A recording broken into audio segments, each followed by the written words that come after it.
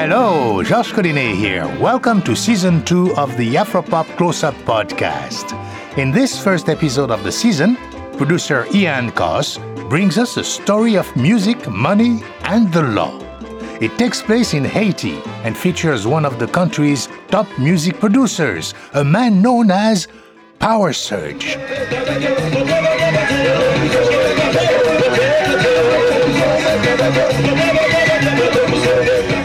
I grew up not too far from Chunmus, and Chunmus is where they have the national carnivals every year.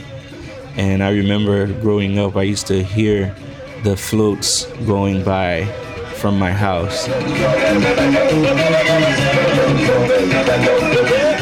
The way it's set up, it's like a route. And along that route, you have multiple trucks loaded with speakers. And on each truck is a popular band. And I'm not gonna forget, there was one year, Sweet Mickey, our former Haitian president, he would wait until it's 5 or 6 in the morning for his float to go by. So he would make everyone stay on Chunmus and wait for him to come. And one year, as he was coming, there was a shootout, and we had to run for our lives. I believe I was around 8 or 9 years old, and I was scared out of my mind. Yeah, but it was good times. So Carnival is kind of like a love story for me. And that's how I really got into production, period. Like, my first love was for Carnival.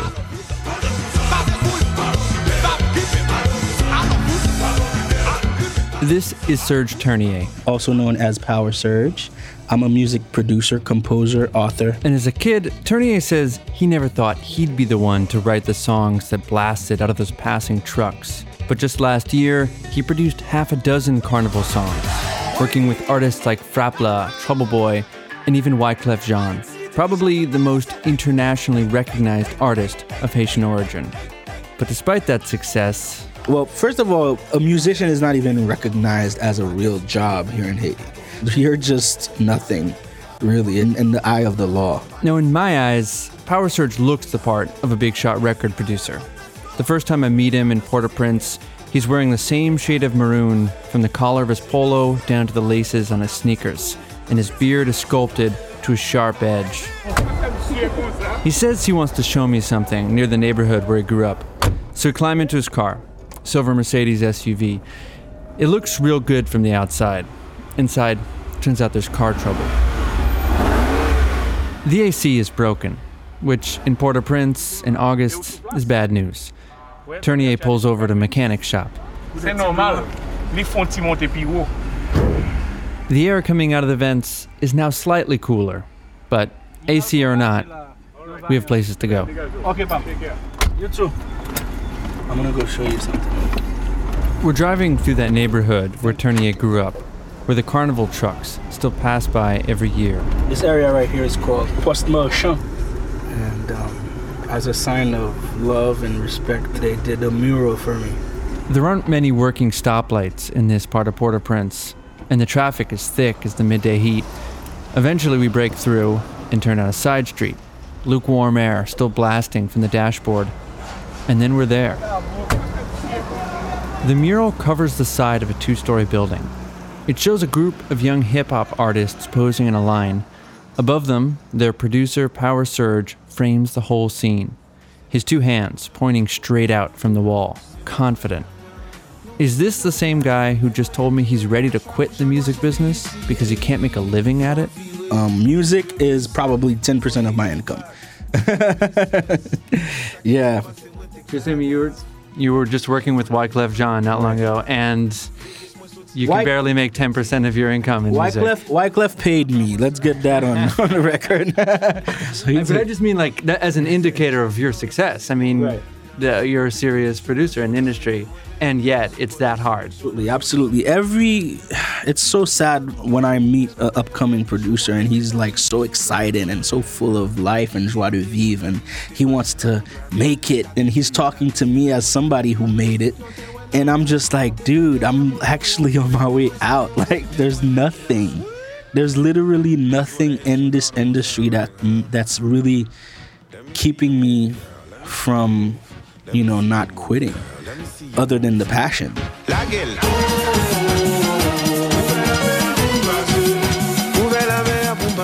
This is that song Power Surge produced last year for Wyclef Jean. So here he is, at the top of his field in Haiti, and yet at the same time on the verge of quitting the music business altogether. Thinking of moving to Florida, maybe even going back to school. And to understand why, we have to talk about copyright. Alright, well, first we have to stop this song. And that's because here in the United States, where we're producing this podcast, a song by Wyclef Jean is protected by copyright, meaning we can't really play it without permission. Copyright is really interesting because it goes back to censorship, actually. Alex Safe Cummings is going to help us sort this out. Associate professor of history at Georgia State University. I focus on the history of intellectual property. Now, Cummings is an expert on U.S. copyright law, so we're going to use a bit of that history to put Haiti's story in perspective. Now, as he was saying, the first copyright laws, which were written in England in the 1600s, were not about protecting artists at all. They were literally about who had the right to make copies, which at that time was the Printers Guild. Then later it evolved into something that was actually owned by the artist or writer. But in the beginning, it was actually meant to control speech. Fast forward, the first two independent nations in the Americas are the United States in 1776 and Haiti in 1804. And at that time, just like Cummings said, copyright is generally understood as the right of creators, like artists and inventors, to control their own work. In America, copyright's baked into the Constitution. It actually very specifically says that, authors and inventors should have the right to benefit from their works. But it only covers books, maps, and charts. Now, the first Haitian Constitution of 1804 makes no mention of copyright. There are a few lines about protecting commerce and agriculture, but nothing on copyright specifically. And this contrast between the two countries has only become more stark over time. In 1832, the U.S. Congress expanded copyright law to cover sheet music, so that composers could control and profit from the scores for their work. They couldn't own the sound itself, just the notes on the page. And that worked pretty well until the end of the century when recording technology came along. And with a gramophone, consumers didn't necessarily need sheet music to hear their favorite songs at home. They just needed the record. So it's very interesting. John Philip Sousa, Victor Herbert, all these big composers come to Congress in 1905, 1906, and they're like, hey guys, people are going out there, they're making wax cylinders, they're making discs, they're making money off of our music, but we're not getting paid for it. And there's actually this really funny moment where John Philip Sousa, who's the famous band leader, he's testifying before Congress, and the congressman asks him, so you could compose better for more money? And he's like, yes, I could compose better for more money. Congress agreed. And so beginning in 1909, if an artist wanted to record a song that somebody else wrote, they would have to pay a fee to license it. So when Power Surge or someone else talks about licensing, this is what he's talking about. But the other issue with recording technology is that music was suddenly playing everywhere, in bars, hotels, on the street, and naturally musicians wanted to get paid for that too. So they joined forces to form the American Society of Composers, Authors, and Publishers, or ASCAP. And in 1917, ASCAP went to court over this song. Here's how it happened. You've got restaurants and bars and retail establishments that are playing music. So you come in, you have dinner, there's music playing. And the composers say, hey, you guys are playing your music at your restaurant or bar, and that's, an attraction for people to come there and eat. You're making money off of us. You should pay us. A single case between composer Victor Herbert and an upscale Manhattan restaurant called Shanley's went all the way to the Supreme Court. Basically, the court rules in favor of the composers. This is why every single bar and every single restaurant in America has a little ASCAP sticker on the front of it, because if you're going to use music to make money and to attract customers, then you need to pay us. Herbert V. Shanley established a powerful legal precedent that all businesses who benefit from the use of recorded music should in principle pay for that music. In the 1930s, that legal logic is applied to radio, meaning all radio stations in the US also had to pay either ASCAP or another performance rights organization for the music they played on their airwaves. Then, with all this money coming in from radio stations and restaurants, ASCAP could turn around and pay out money to individual musicians. We call those payments royalties, which we'll also be hearing about from Power Surge. Royalties. So now we've got licensing, royalties, ASCAP, copyright. I realize this is getting complicated. So I went to someone who works in the business for some professional advice. My name is Melissa Bernier. I'm an entertainment attorney, and I work mostly in the Haitian music industry. And when she's advising clients here in the US, Bernier breaks the whole complicated process down into 2 steps. You have the obtaining of the rights, and then you have the enforcement of the rights. So if I created a song, I would fill out an application with the U.S. Copyright Office and send them a copy of the song, and they would send me back a certificate that says I'm the valid owner of this song. That's step 1. But well, the Copyright Bureau itself, at least like in the United States, it's not an enforcement agency. It's really kind of like a bank where you keep copyrighted material. So once it's in the bank, how do you actually make money from that song and keep other people from making money from it? Now, what I would do with that song is I would take it, if I'm registered with ASCAP, I would deposit it with ASCAP, and ASCAP will monitor when it's being played, who's playing it, how much I need to get, and then I would get paid royalties that way. And because ASCAP has relationships with other rights organizations in almost every country on Earth, whenever or wherever your song gets played, you should get paid. But I said almost. Whew. Have you ever been to improv? This brings us back to Haiti and the story of Power Surge. You see, structurally, if we're thinking like how a music industry is structured in other countries, and Haiti it's a little different. For most of its history, Haiti has had no copyright office and no performance rights organization. In fact, when you look at ASCAP's website, you can see they list a partnering organization for every country in the Caribbean. They have partners in Jamaica, the Dominican Republic, Grenada, everywhere except for Haiti and Cuba. The country is like a black hole on the map of intellectual property. No copyrights or payments go in, and no copyrights or payments come out. I almost want to say the copyright is almost a non-existent issue in Haiti. I don't want to say non-existent because people know that it exists, but as far as the real implications of them, I haven't seen any of that.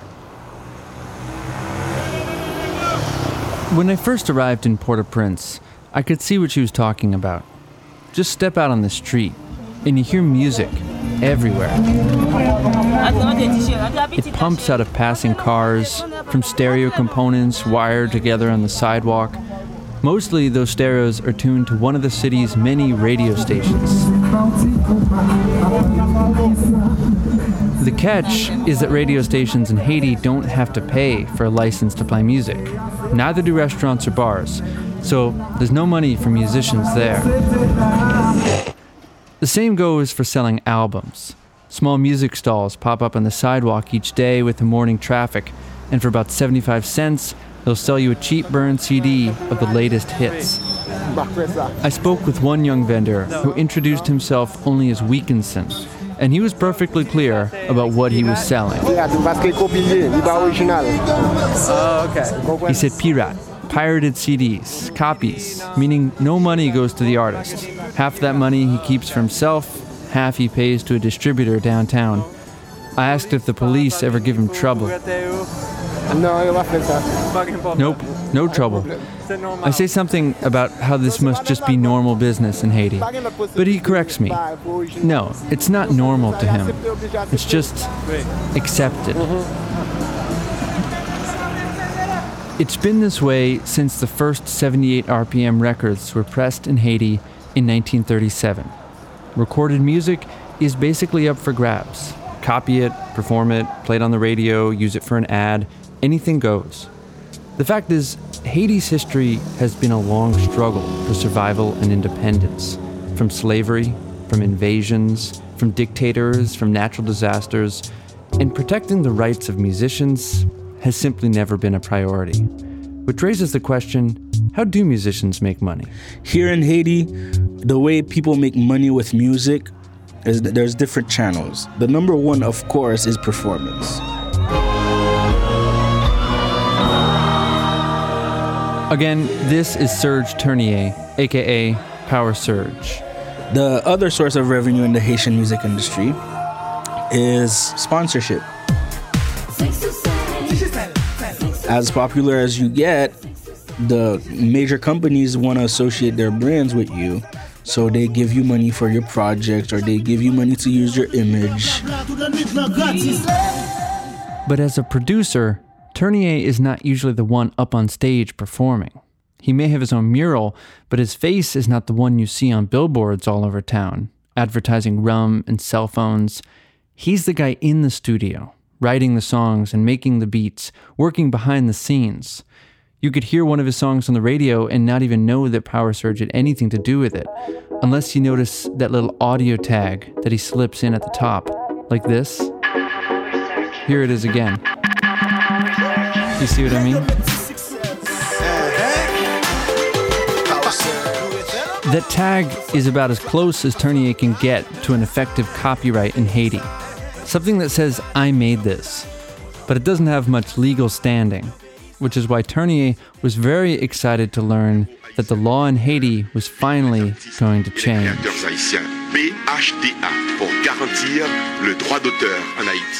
The BHDA, or in English, the BHDA, is the Haitian Bureau of Authors' Rights. It is the nation's very first copyright office, and it was established in 2005. Here's Emeline Prophet, the director of the BHDA, speaking in a press conference, literally explaining how copyright works and why musicians should care about it.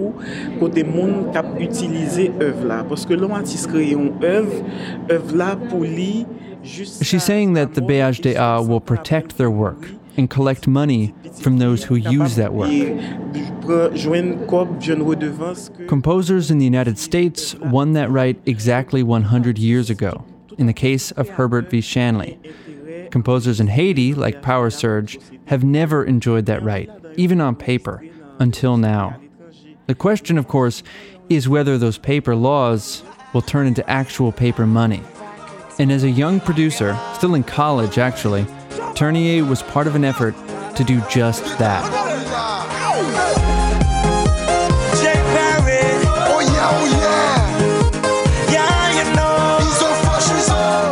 Well, as I was in Florida working on my degree, I was also working with some artists in Haiti. One of them, which is Jay Perry. This was just a few years after the Copyright Office was created in Haiti in 2005. And it looked like things were really about to change in the music business. And for an unlikely reason.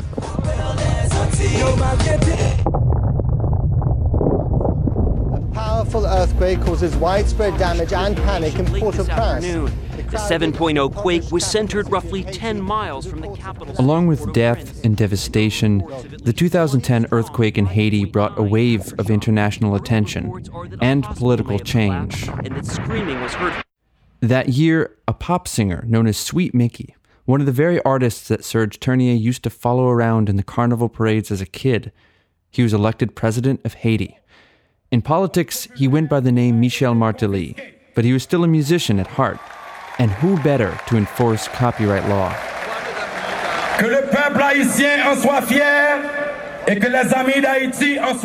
It seemed like the stars were aligning for true copyright reform in Haiti.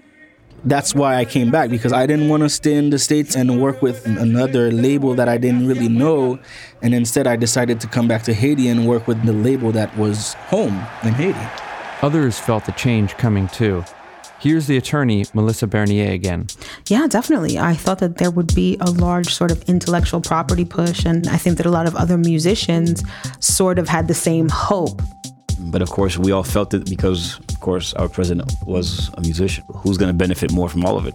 He is, because the guy has, 15, 20 albums, so every time his music would play, he would get returns. This is Carl Frederick Berman. He's the owner of Bowery Records, the label that Power Surge was working with in Haiti.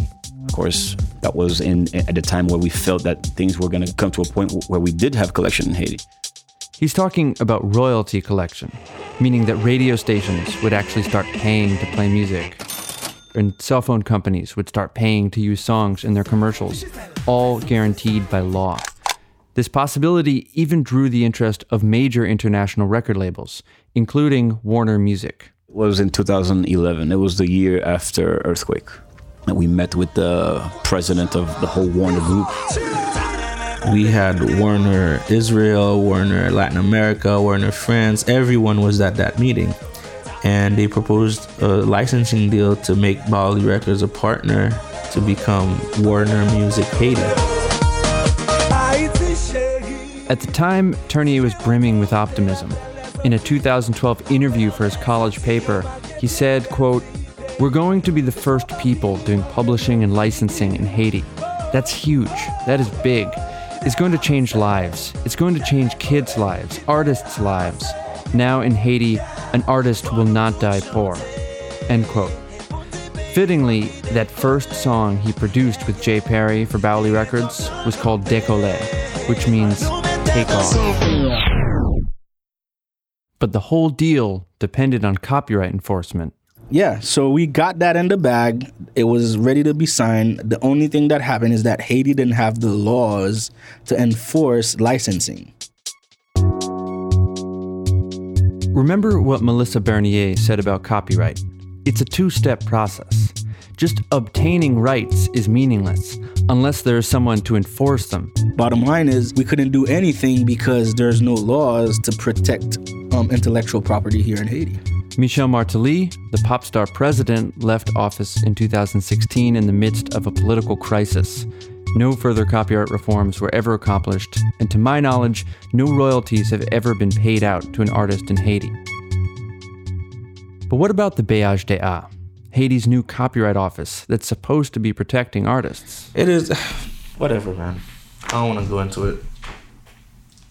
It's a joke to me. To me, BHDA is a joke. How they say in Haiti, une belle fleur sans odeur. I think it's French. Beautiful flower with no smell, with no odor, with nothing inside of it.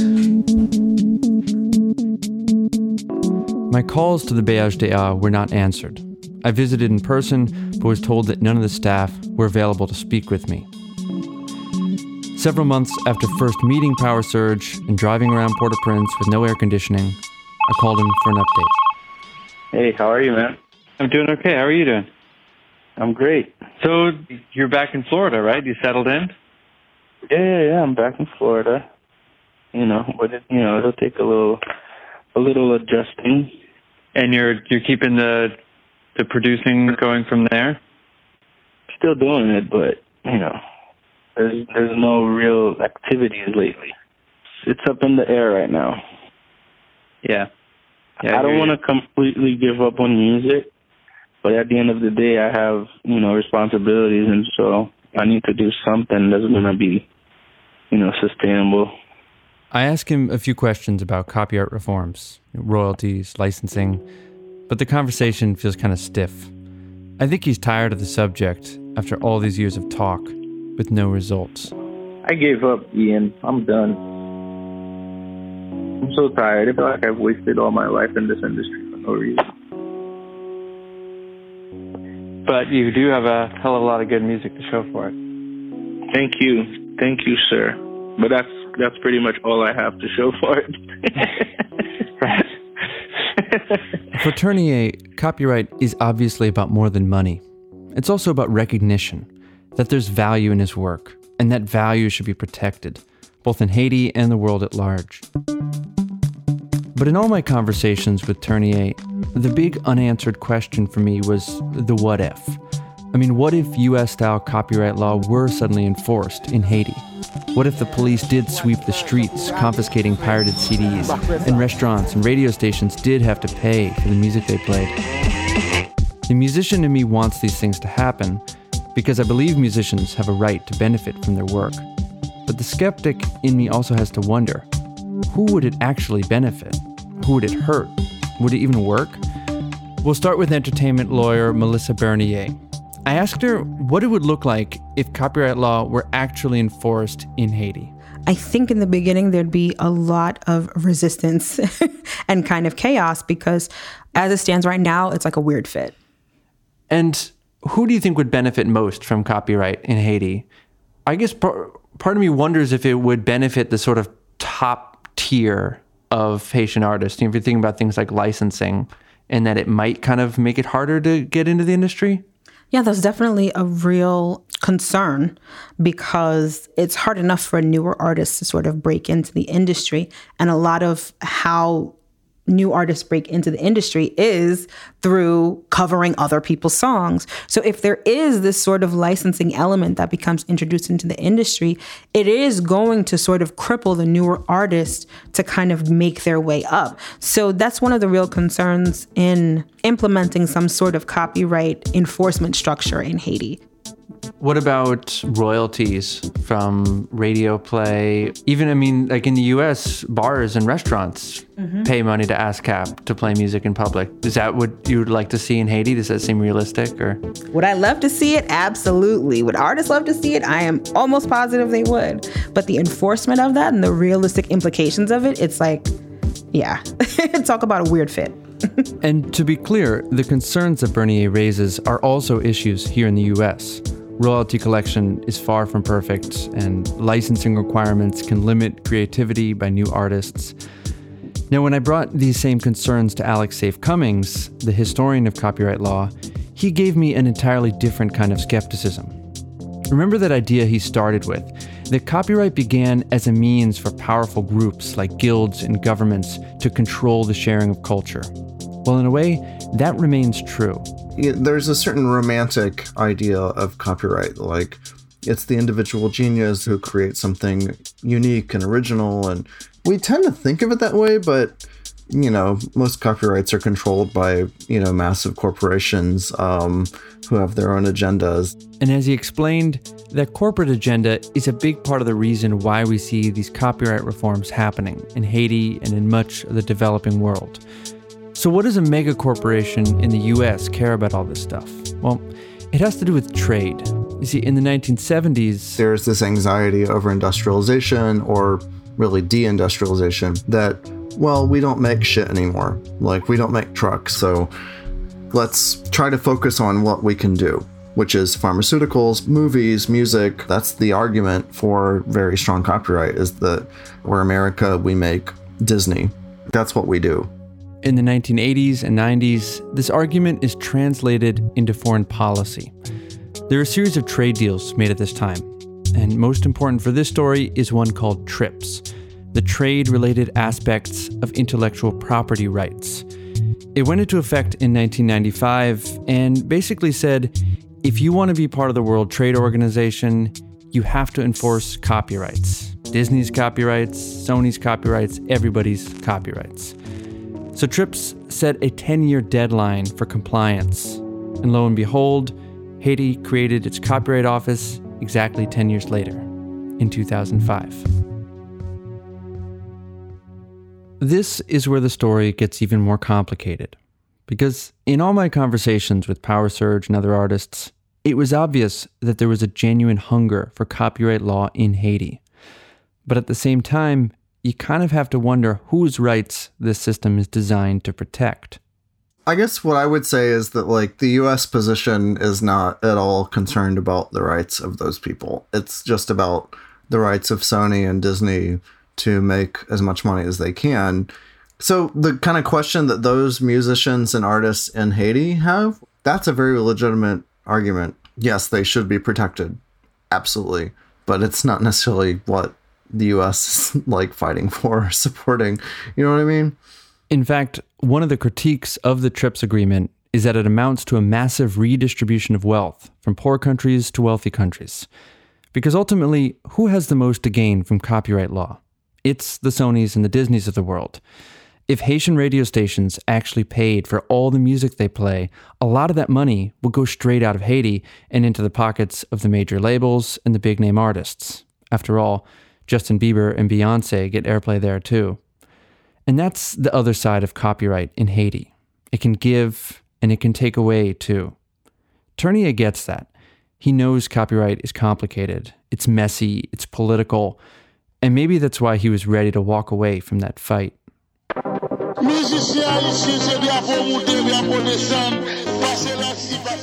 But a few months after that last phone conversation, things were looking up.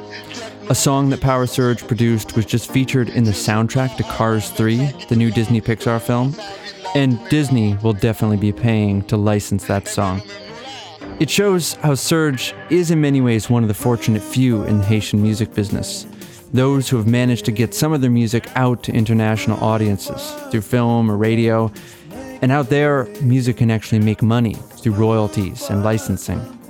But still, when Carnival season rolls around again, he's back in the studio, making songs for his audience back in Haiti, for the people who painted that mural in his hometown, even if there isn't much money in it.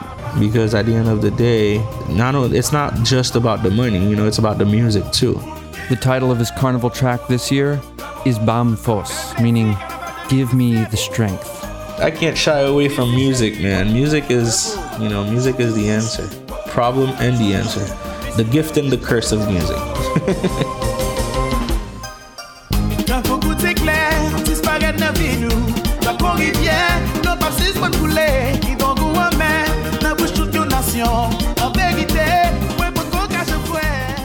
This Afropop Close-Up was produced in collaboration with the podcast Life of the Law and supported by a grant from the National Endowment for the Humanities. But to keep the series going, we need your support. So if you like stories like this and you want to hear more, visit afropop.org and make a donation. Every dollar counts. For Afropop Worldwide, I'm Ian Koss.